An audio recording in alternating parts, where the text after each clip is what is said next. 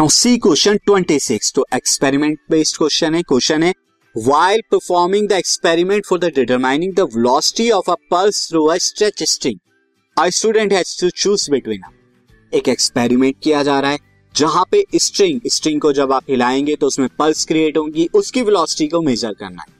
अब स्टूडेंट को कुछ एपरेटस दिए गए, तो एपरेटस में यहाँ पर क्या है, या तो उसे thick silk string and a thick cotton string, या तो थिक सिल्क का स्ट्रिंग ले वो, या फिर उसे कॉटन का स्ट्रिंग दिया गया, इन दोनों में से चॉइस करना है। दूसरा स्टॉप क्लॉक या स्टॉप वॉच या टेबल क्लॉक, इन दो क्लॉक को दिया गया है, तो कौन सी क्लॉक लेनी चाहिए।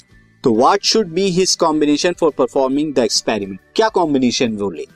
तो यहां देखिए, a thick cotton string and a stop clock should be his combination. Cotton का स्ट्रिंग लेना चाहिए उसे और स्टॉप क्लॉक या स्टॉप वॉच को लेना चाहिए। ऐसा क्यों? क्योंकि this is because a thick cotton string is a better carrier of pulse. Better carrier है पल्स का, कॉटन का जो स्ट्रिंग होगा वो अच्छे से कैरी करेगा पल्स को, जबकि जो सिल्क वाला थ्रेड है वो नहीं कर पाएगा अच्छे से कैरी।